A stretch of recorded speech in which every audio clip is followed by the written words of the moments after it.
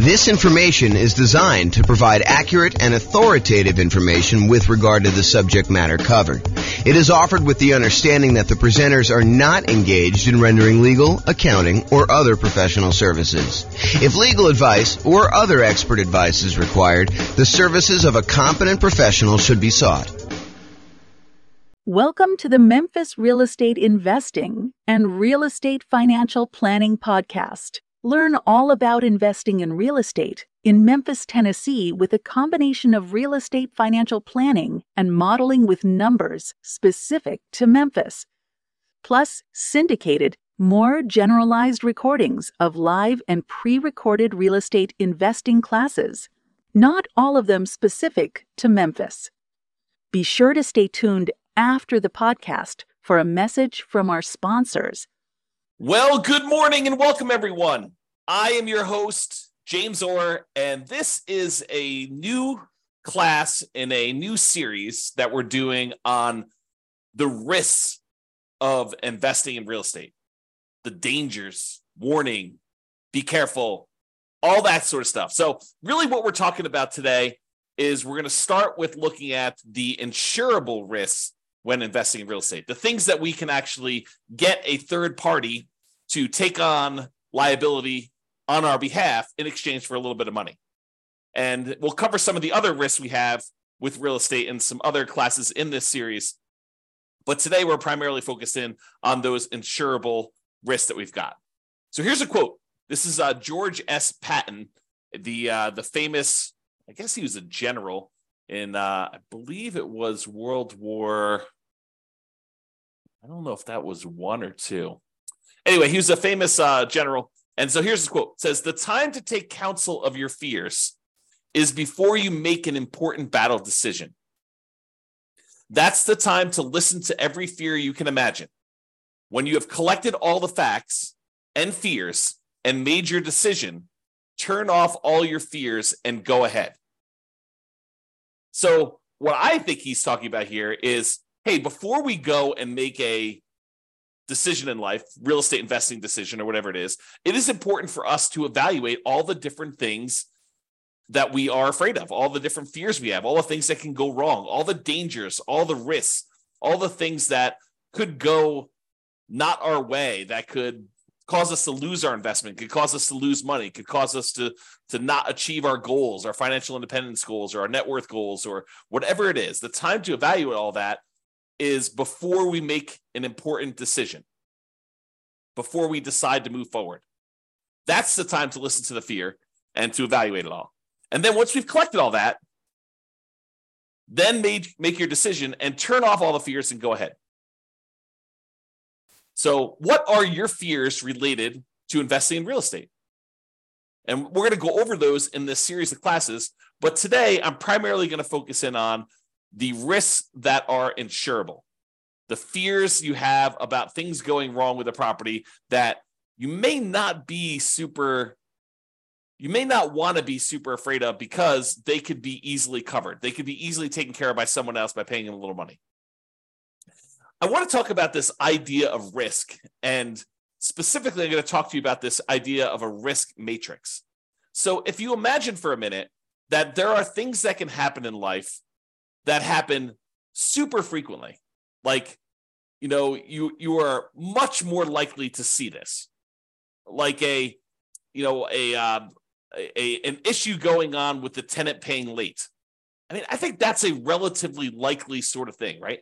The tenant paying late. And honestly, the tenant paying late on a severity scale, yeah, it's not ideal, but as long as we have proper reserves, it's really not that severe.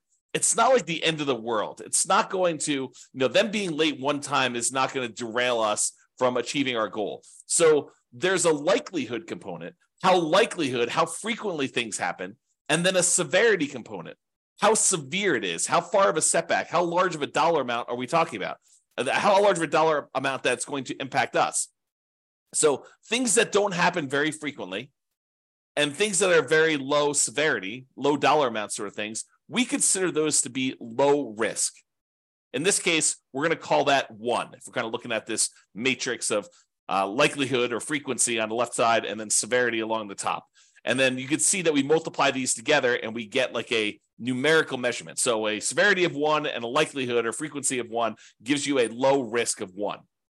If the severity increases, but it's still very likely, it might be a kind of risk measurement of 2, because it's a 2 on severity and a likelihood of 1.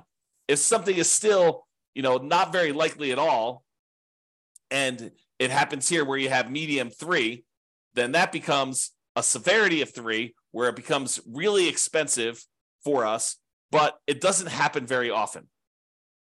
Then you've got stuff where it's increasingly likely, where this was low likelihood, this was medium likelihood, and this was high likelihood, and you can see how the risk kind of grows there. Really, the danger zone, the highest risk for us, are things that are very likely to happen and very severe when they do. That's risk number 9 here. And so, something that is likely to happen very often and is a high dollar amount, those are the riskiest things for us to think about. So let's talk about insurance now. You could pay money to a third party to take on some risks on your behalf when investing in real estate. These can be risks where they happen infrequently, but can be very expensive when they do happen. For example, your house burning down. Is it possible you could have a house completely burned down? Yes, absolutely 100%. Is it really expensive if you have an entire house burned to the ground? Not just like a small kitchen fire or something like that, but where the whole house burns to the ground and it's a pile of ashes and rubble at the very end. Yeah, it's really expensive to do that. And what if you owed, 80% of what the property was worth when that happened?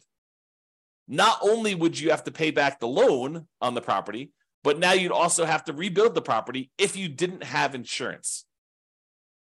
But there are companies, insurance companies, who are willing to accept your payments to protect you in case that unlikely event happens and you have a catastrophic loss, or if you even have a small loss, right? They'll cover small fires, but they'll also cover these large fires. And the way that they can do that is they can look at the overall risk profile of what are the chances of a house burning down? And they can look at that across lots and lots and lots of properties.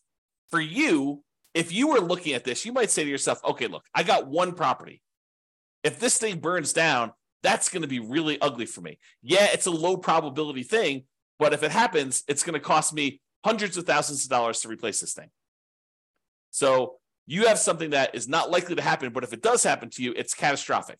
Or what you could do is you could say, look, I'm going to pay this third-party insurance company, and they're going to have, hundreds or thousands of other people paying into this pile of money as well. They're going to take off some profit for running the business of the insurance business, to pay the salespeople in order to sell the insurance, to pay people to kind of manage and oversee the administration of the insurance policies, and then to pay, people to process claims and to, in some cases, fight claims if they think that there's fraud going on or questionable activities. So they're going to have all those operating costs that they're going to take out of there. But then they have a pool of money where if one of the hundreds or thousands of people that they're collecting money from have a fire, some unfrequent events, they can take that big pool of money that everyone is paying into, and they could actually pay to have that property replaced.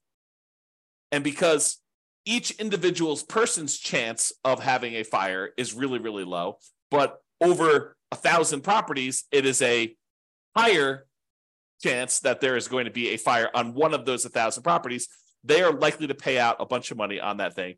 And that's how that works. Okay.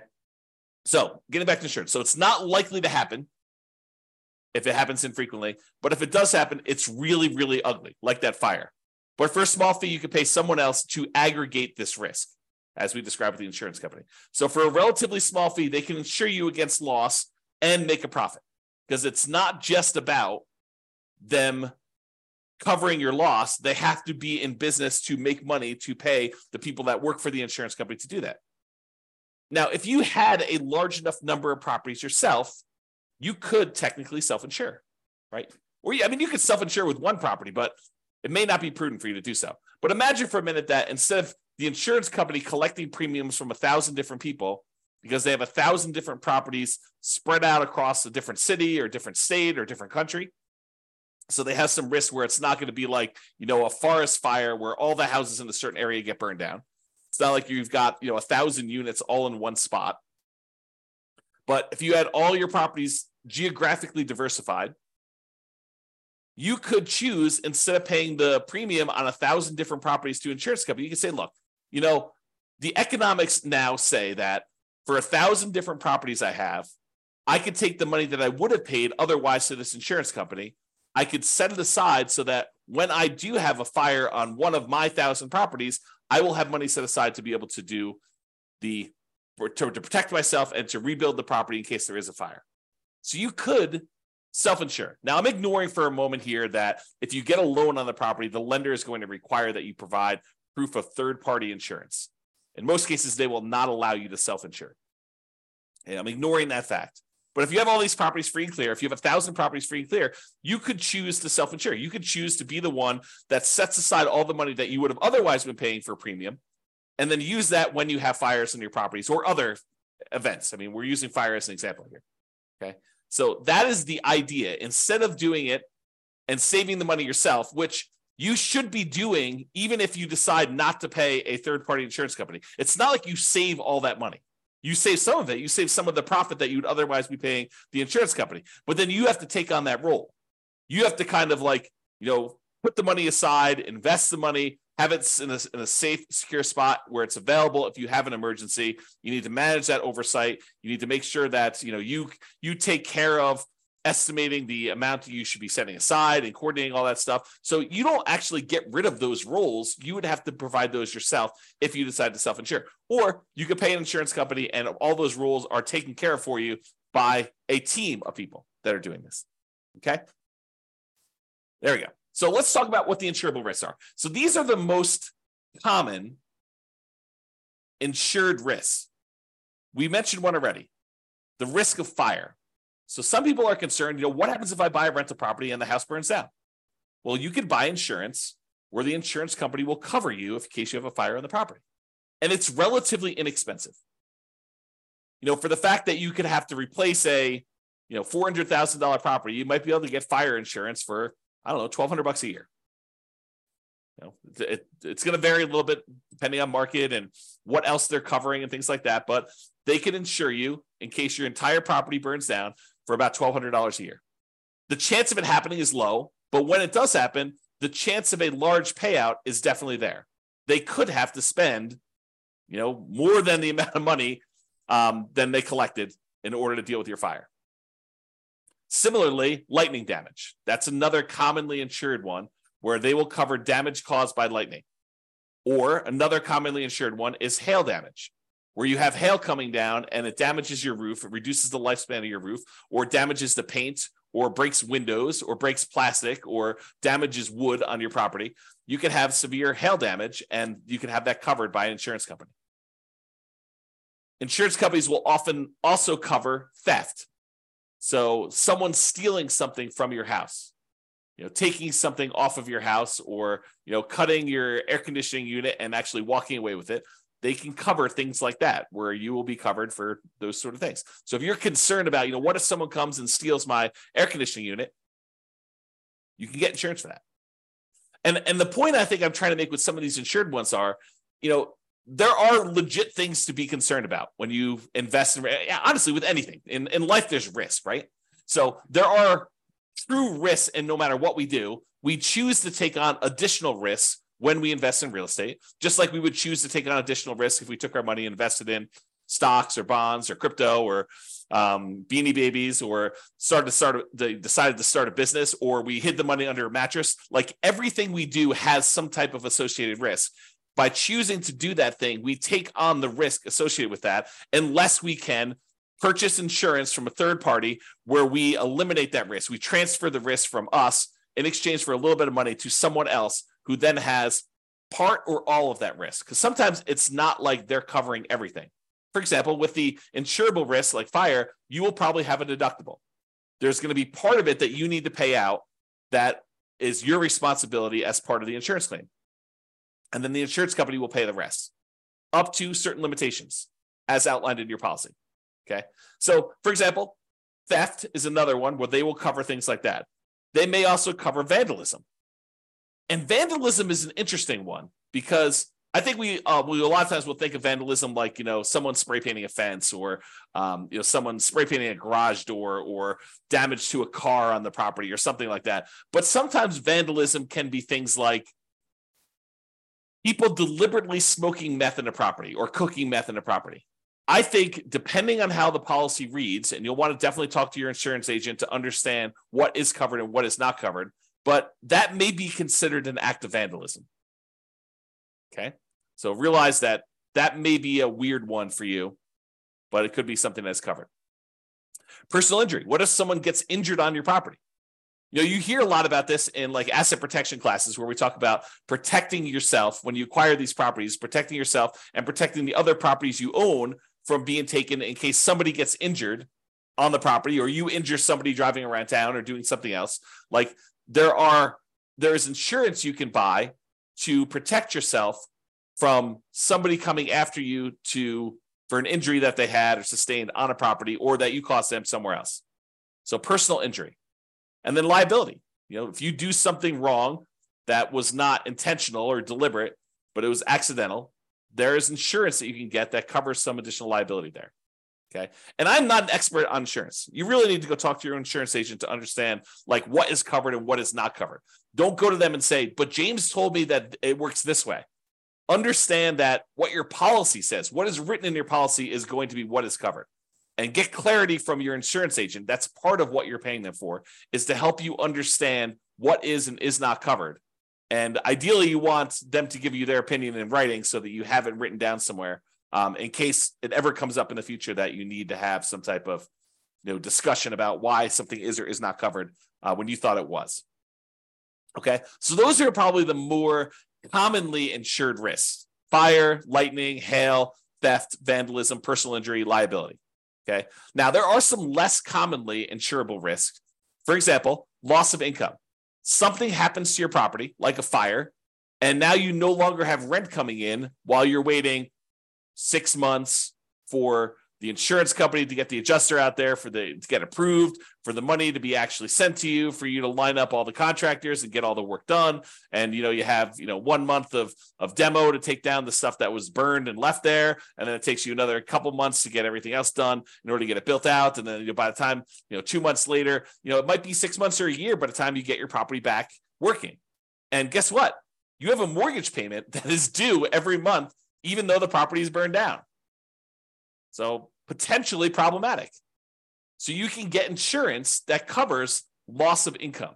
Where you're unable to collect on the property because the condition of the property is there, you can get the insurance company to actually give you money as part of the policy. I mean, you're paying for this insurance. It's not free. You pay them money so that if you have loss of income on the property where you're unable to collect income on it, then they can actually pay you so that you can then use that money to pay your insurance company, your mortgage company, taxes, insurance, like all that stuff. Okay, so loss of income is a type of insurance, not as common as fire policy, but many landlord policies do include this. So ask your insurance agent about it. Make sure that if it's something you want to pay extra for, that you can get it. And we've been talking a lot about the idea of improving cash flow and increasing cash flow on rental properties. And the issue I think we have for a lot of folks is that some of these things you are deliberately choosing to have lower cash flow. You're voluntarily increasing your expenses by getting more and better insurance coverage so that should something happen, your cash flow is saved, right? Because if you decide not to get insurance for loss of income and then something does happen on your property, you could have 6 months of zero rent coming in. That would be really ugly on cash flow. So instead of doing that, maybe we choose to pay, I don't know how much it is, but maybe it's $20 or $25 more per month to have this loss of income coverage on our insurance policy. I have no idea what the number is, right? Because I don't actually handle my insurance. Tammy does. But the idea is you could choose to have $25 per month less in cash flow normally in exchange for, should something happen, you're not going to have as severe of a loss where it goes down to zero. And then you need to weigh that and determine if that's worthwhile for you. Okay. So another less commonly insured risk is flood. If a property is in a flood zone, the lender will often pull a flood certification to find out if it isn't a flood zone. And if it is, they may require you to have flood insurance in order to protect them in case there is a flood in that particular property. But you can voluntarily choose to get flood insurance as well. It's not that if the lender doesn't require it, I don't need flood insurance. That's not true. Just because your property isn't in a, federally recognized flood zone, I'm using that in quotes, right? Like it shows up on the map as a, 100-year flood zone or 500-year flood zone or whatever the numbers are. Again, talk to your lender if you need to understand the details, because I just understand the general idea. But if you were in a flood zone, the lender may require it, but it doesn't necessarily mean just because you're not in the flood zone that you can't have flooding. There are times when unexpected things happen and you could have flooding in a different area. And flooding is not always defined in a way that you might think. It could be water running horizontally in some form or another. So, imagine you have something happen to a house next door and, it over time kind of like has this major problem. And then there's a massive release of water from that thing, like a pool or something. And then that pool actually floods into your yard and there's horizontally moving water. That could be considered flood. You'd have to read the definition and understand what is covered and what is not covered. It's not necessarily water from a river that is overflowing.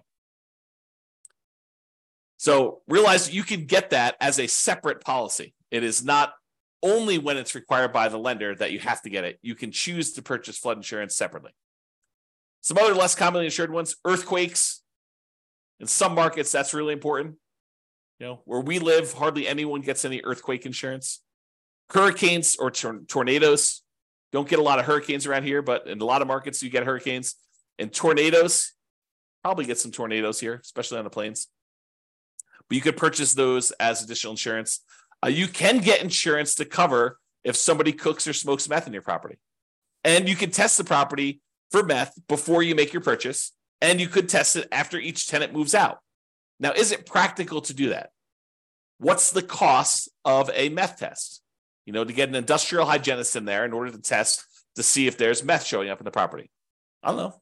Could be a couple $100, could be $1,000, could be $2,000. Depends on the type of test and what they're doing there. So is it practical to do that after every tenant moves out? Probably not, but maybe in your market, maybe for the types of properties you're doing. But what are you going to do if it does test positive? You're going to keep their $800, $1,200, $2,000, $3,000 security deposit? Might not be enough to cover you for the meth there. So may want to make sure that if you're concerned about that you can get insurance and that it does cover that.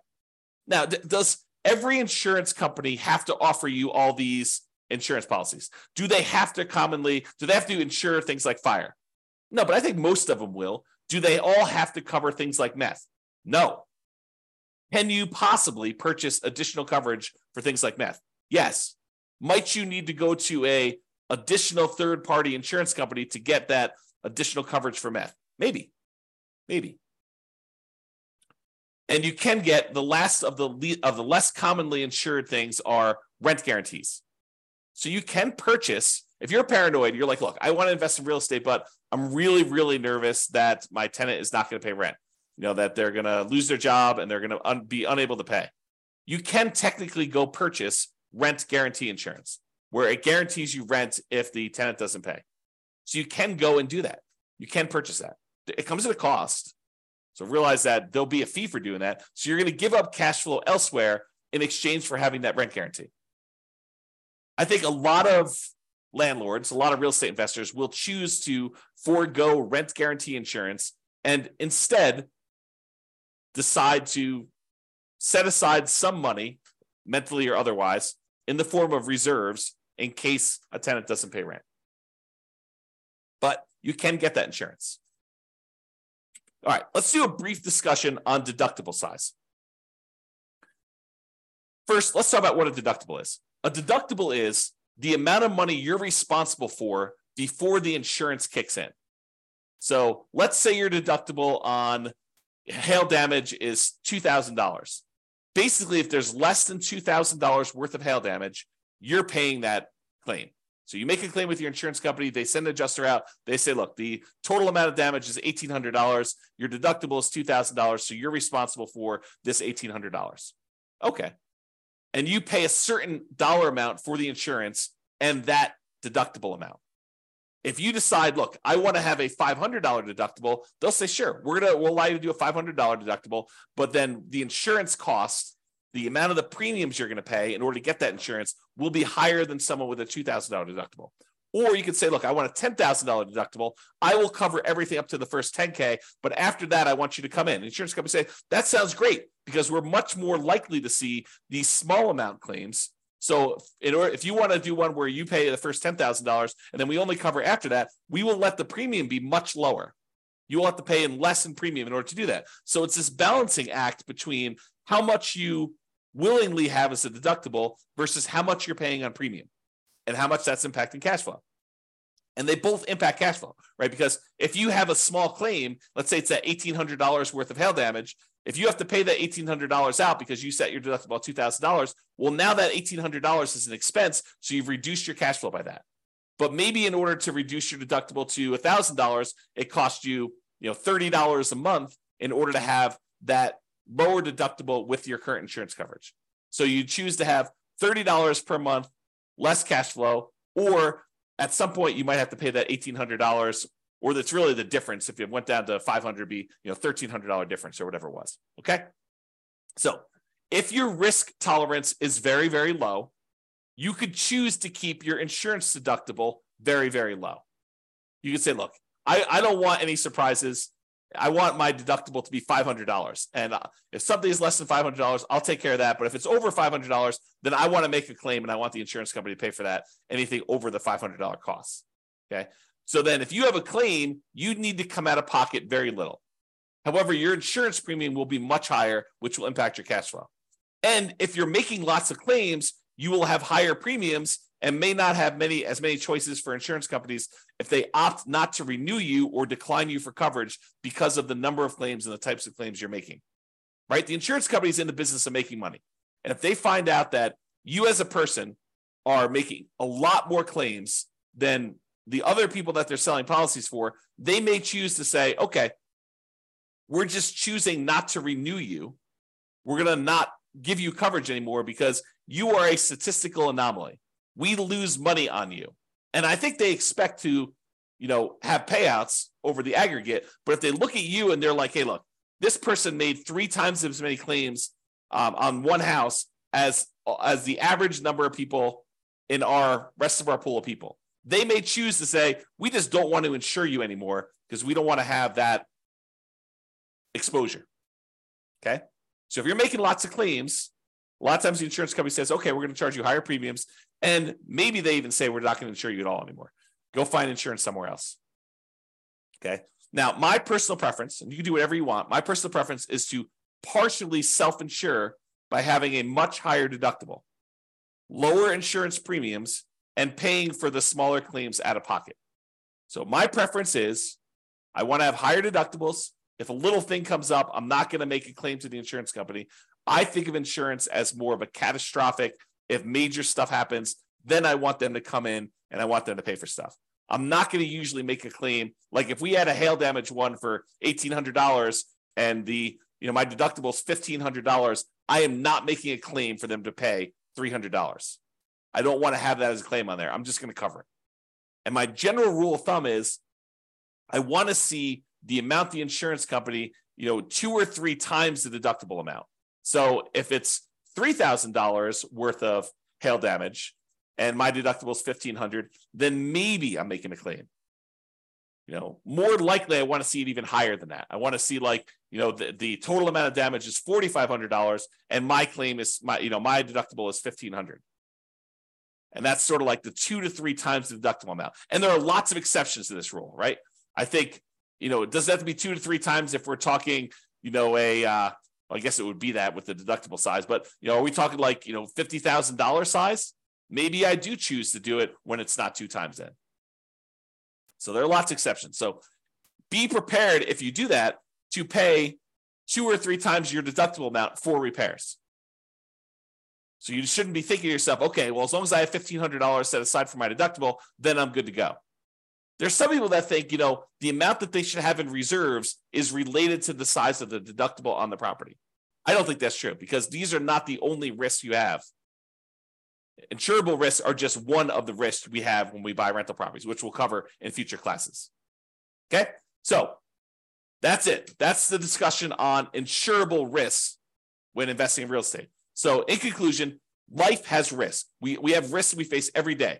Getting up, driving in the car, going on the subway, walking around, eating certain foods, being in relationships with other humans. Like there are risks in everything that we do.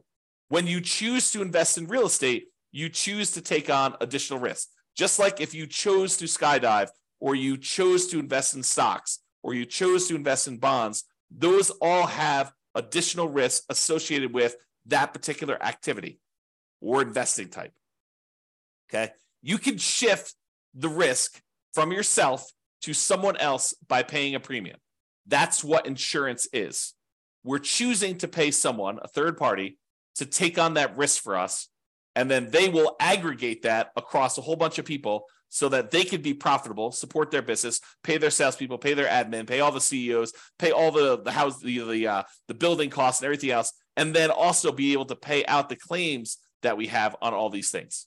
So yes, you are paying more than probably what it costs you, but if you're insuring like 1 or 2 or 3 or even 10 properties, you don't have enough of the properties to really have a good way to kind of spread that risk out over a large number of things. Okay. And if you really are going to self-insure, you should study this and understand what number becomes the number you should have to kind of be able to make a reasonable self-insurance play. All right. So that's it for conclusion. Have a great day, everybody. I will talk to you all tomorrow. Bye-bye for now. With home prices up, mortgage interest rates up, and rents up, but not quite enough to counteract the higher prices and interest rates, cash flow on rental properties in Memphis is harder than ever. Book a call with the Real Estate Financial Planner to apply our proprietary 88 strategies to improve cash flow on your rentals. See the show notes for a link to schedule your call and improve your cash flow today. If you're a real estate agent, lender, or professional in Memphis that wants to help our real estate investor listeners, consider reaching out to learn about collaboration opportunities with this podcast. We'd love to add more value to our listeners by having you assist our investors buy, sell, and finance their real estate investments. See the show notes to schedule a call to discuss collaboration opportunities.